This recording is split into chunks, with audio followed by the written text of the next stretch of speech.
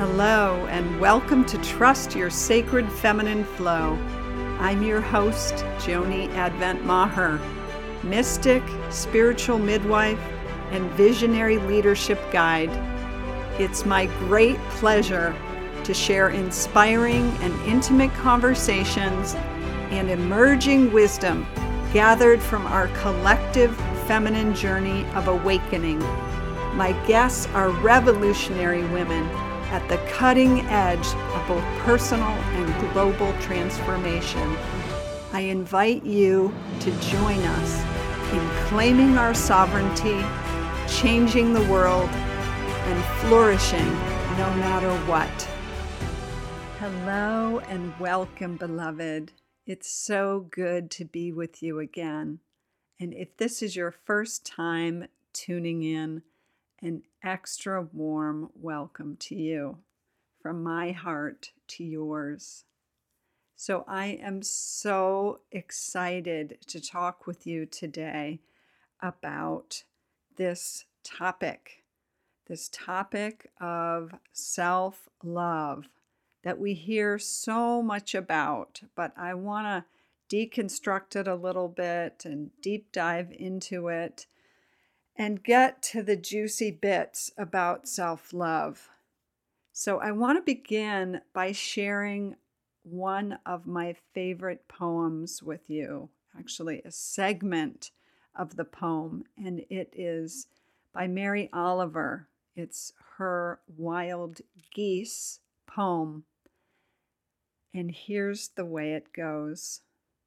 You do not have to be good. You do not have to walk on your knees for 100 miles through the desert repenting. You only have to let the soft animal of your body love what it loves. Let's hear that again. You do not have to be good. You do not have to walk on your knees for 100 miles through the desert repenting. You only have to let the soft animal of your body love what it loves. So what does this speak to, beloved? It speaks to the fact that we don't have to keep punishing ourselves, that we don't have to work so hard to get it right, to be good girls, that we get to come back to ourselves and what matters to us and what honors who we are and what we value, and we get to allow ourselves to love that. We get to engage with those things. We get to immerse ourselves in what the soft animal of our body loves. So I am just back from my annual trip to Ocracoke Island, which is off the coast of the Mid-Atlantic in North Carolina. And I go there every year for my birthday, and I've been doing that for at least 25 years.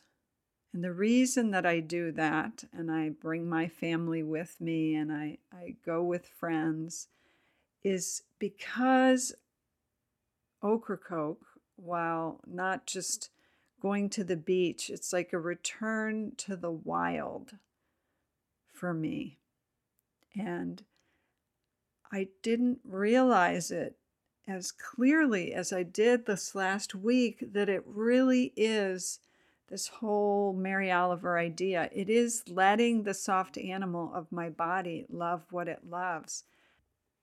It brings me consistently into connection with myself through the elements. It is so powerful. So I'm going to see if I can express some of it, because it's a little bit as you can hear in my fumbling, difficult to put into words. But I am the kind of person who gets turned on by sitting there and staring at the waves. Like, I don't even bring a book. I just sit there at the water's edge, watching the waves come in, studying the water, walking in the water, and looking at the way the light illuminates it in the way that there are the different layers of water as the tide's coming in and the tide's going out. And then the amazing clouds, like so crazy beautiful cloud formations, like looking at the heavens. And then because Ocracoke is protected seashore, it's a wild place. So it's vast and it's open and there are birds and the night sky is just incredible. We were able to see the Milky Way consistently for days and days and days because we happened to be there for the new moon. And I'm telling you that I could sit there till my neck ached, staring up and just absorbing and communing with the heavens and letting the starlight awaken something in my body. And it is at times like this that I feel most alive. I used to feel, well, that's not really true. I was going to say self-conscious about it. It's not that I felt self-conscious. It just, I would talk about going to the beach each year. And I'm sure you have your own conception of what it means to go to the beach, but it's so much more than just going to the beach for me. And so what's the point? What's the point of my going into this? The point is that I love being immersed in the elements in that way. I love it. My body craves it. My body comes alive in a way. It's like the dry plant that gets watered. It just comes alive. It brings me into my passion. I love it. It is the way I want to mark my birthday each year. And while I am not saying that you need to love that, you can hear I get on fire excited about this. But what matters is that you allow what brings you that alive, that you allow, that you say yes to whatever the soft animal of your body loves. That matters. That is important. It is so important. We are not here to be about being good. We are not here to be about repenting and punishing ourselves. We are here to powerfully nourish and love ourselves. And why is that? Because we're also here to give and to serve and to be a part of life. We're not here to just be consumers, to just be receiving. And the only way we can do that, the only way we can powerfully give, the only way we can be resourced for these times, because can we just talk about these times and just how ridiculous 2020 has turned out to be in terms of you can't turn in any direction without seeing crisis or trauma or some new level of things falling apart. And we can't meet that. We can't overcome that. We can't heal that. We can't transcend or transform that from the place of the good girl. We can't do it from a place of self-punishing or self-criticism. We can only do it from the place where we are just amplified in our humanity and in our divinity and in our full-on aliveness, which comes from loving ourselves, cherishing ourselves, and in particular, loving what the soft animal of our body loves. Because this beautiful body, and I want you to take your arms and just gently give yourself a hug right now and say, yes, you, beautiful body, in whatever form it happens to be in, is the vehicle, it's the vessel. It's what you're here on the ground to relate to life from. And I get it. It may not look like those airbrushed images of everything you've been fed about what you're supposed to look like or what form it's supposed to be in order to be desirable or lovable. But guess what? If you love yourself, it kind of doesn't matter. It kind of doesn't matter how many people are attracted to you. If you love yourself, not that you need to fall apart but it doesn't matter what you look like if you love yourself. So I digress. That isn't necessarily where I was heading with this, but it's important. It's important. We're all yearning to be loved. And so many times in my work with clients over the years, it's like, yeah, I know I have to love myself. I know I have to give it to myself. And there's a way in which it implies, oh, I would really like to get it from somewhere else. I don't want to have to do it for myself. And I'm going to say it's that distinction between the doing. It's like the overgiving. How many of us as women are just so set on the set point of overgiving. And now I have to give it to myself. I don't want to do that. I just want somebody else to love me and care for me. And here's the thing. I totally get that.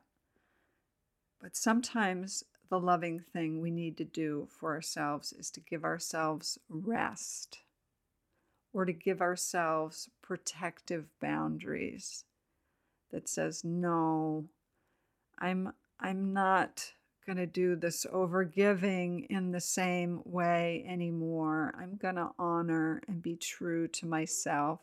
I'm going to nourish and nurture those passions and those channels that feed me, that feed my soul, that feed my heart, that feed my body. And we get back to that soft animal of the body and what matters to her and what matters to you. So I want this to be your permission slip and also your marching orders. Your marching orders to value and prioritize loving you by starting out with listening to your body and what she craves. And not craves from the place of numbing out or tuning out, but craves to bring her more alive. And I don't know what that is for you. It may be craving being in the forest. It might be craving creating, painting, dancing. It might be craving quiet or stillness or gentle movement or being near the water. It matters listening to her. And along with that, I want you to tune in and prioritize in your relationships. How can I love and honor myself in this relationship? particularly when there's conflict or discord, rather than quickly rushing to make peace or settle things with the other, taking some time to be quiet and to just tune in. What would be most loving for myself in this situation? What is it that I most need? What is it that I'm feeling? And giving yourself that space and letting that be your guide, letting that be your measuring stick. And it might be the question that you move through your day with. What would be the most loving thing I could do for myself today? And again, this is not about self-indulgence or becoming just a consumer. It's about what are the ways that I can resource myself? What are the ways I can create my environment, that I can use my time and my energy? What is the most loving way that I can use my energy today? That I can use my time? What's the most loving schedule for myself? What is the most loving way to work with my finances? And using that as your guide. And as I said at the beginning, always coming back to the soft animal of your body, because she will never lie to you. She is trustworthy and she knows what supports you and what feels good to her. And she also knows what doesn't. She knows when there's self-betrayal, it shows up. So tuning in and connecting with her. And as I said, just even with touch, whether it's a gentle hug or some soft massage or patting, like gently patting the body, like just remembering her, the soft animal of your body, and honoring her and loving her. And if there are places where it feels impossible to orient to yourself in a loving way, I recommend, I just did a recording last month on self-forgiveness. And sometimes before we can open to that sense of love, we do need to forgive ourselves for those things that we believe are unforgivable. And I just want to remind you that we are walking through life maneuvering outrageously unrealistic beliefs, expectations, structures for how to conduct ourselves, for how to be ourselves. And that is in part what we are here to dismantle, I believe. But because we are constantly making our way through that matrix, it can be so easy to get sucked into the lies and to forget the value of connecting and coming home to ourselves, to loving and honoring ourselves. You matter. Your joy matters. Your happiness matters. When we are in that full place, we are so generous and have so much capacity to offer life. And again, that's not what it's completely about, but it's part of what it's about. We are here to dance and engage with life. And as someone who spent so many years in self-loathing, and it really was the self-loathing of not appreciating my own true nature, I learned very early on that who I was and how I was not okay in this world. And that may be true for you as well. And it took decades to shed and unwind the self-loathing and to find a place of self-acceptance, and now to truly be able to open to cherishing and self-love and celebration of who I am, and seeing the ways that I have something to contribute and to give that I never could have from a place of divorcing myself from my true essence or who I am or what I'm here to do. So if that's something that you are struggling with, if everyone around you is saying that who you are or how you do it or what you value is wrong, I'm here to tell you, or even if there's just an old little vestige of that echoes through your mind from time to time and dogs you, I'm here to say that's a lie. It's not true. And that what matters to you and who you are and how you are is valuable and important, and the world needs you, beloved, needs you to be fully alive and fully in love with yourself and with life. And when we are in love, then the world responds. It's magnetic, it's powerful.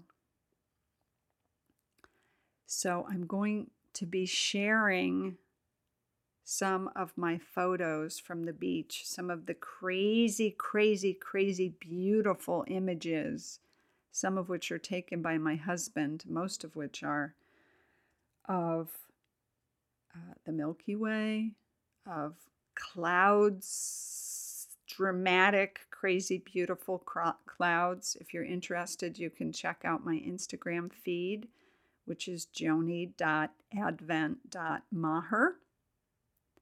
And I also want to share with you that at the end of the month, this is a new offering, the last Monday of every month, I am offering a Visionary Leadership Activation Circle, which is an opportunity to come back and to ground in the vibration of confidence, of trust in yourself, of opening to that source of brilliance and creative power, of the radiant presence that exists within you, always within the soft animal of your body that you are coming home to consistently.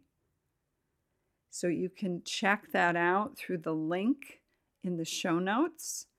I'll have my Instagram link there as well. And beloved, I am sending you a great big virtual hug and a deep bow, honoring the beauty of who you are. And again, reminding you to love, let your soft animal of your body love what it loves. And as always, to trust what your heart knows. Thanks for listening to Trust Your Sacred Feminine Flow. If you enjoyed this episode, please share it with a friend and be sure to subscribe, rate, and review wherever you get your podcasts. And visit theradianceequation.com to receive your copy of The Radiance Equation, a visionary's guide to coming out of hiding, owning your wisdom, and creating your greatest impact.